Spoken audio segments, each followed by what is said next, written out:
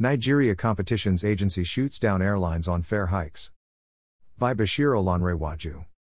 The Federal Competitions and Consumer Protection Commission, FCCPC, said it's jointly investigating with the National Civil Aviation Authority the recent price increases by airlines in the country for potential violation of the law. Airline companies working under the umbrella of the Airline Operators of Nigeria had, through a series of meetings in February, arrived at a decision to set a base price of 50,000 naira per ticket for all domestic flights, FCCPC said on Wednesday in a statement.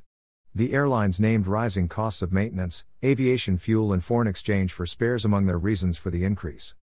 The FCCPC prohibits conduct or any coordination between competitors, including on the platform of trade associations, the agency said in a statement. It also cited sections of the law that forbids competitors from fixing prices, as well as any conspiracy, combination, agreement or arrangement between competitors in any manner that unduly restrains or injures competition.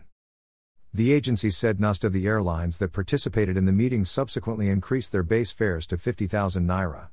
Those who did so immediately included Air Peace, Asman Air and United Nigeria Airline made the increases almost immediately.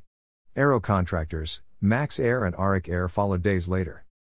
Nigerian air travel has seen a surge in demand in the last year as growing insecurity and violent attacks on the highways for richer people to abandon road travel.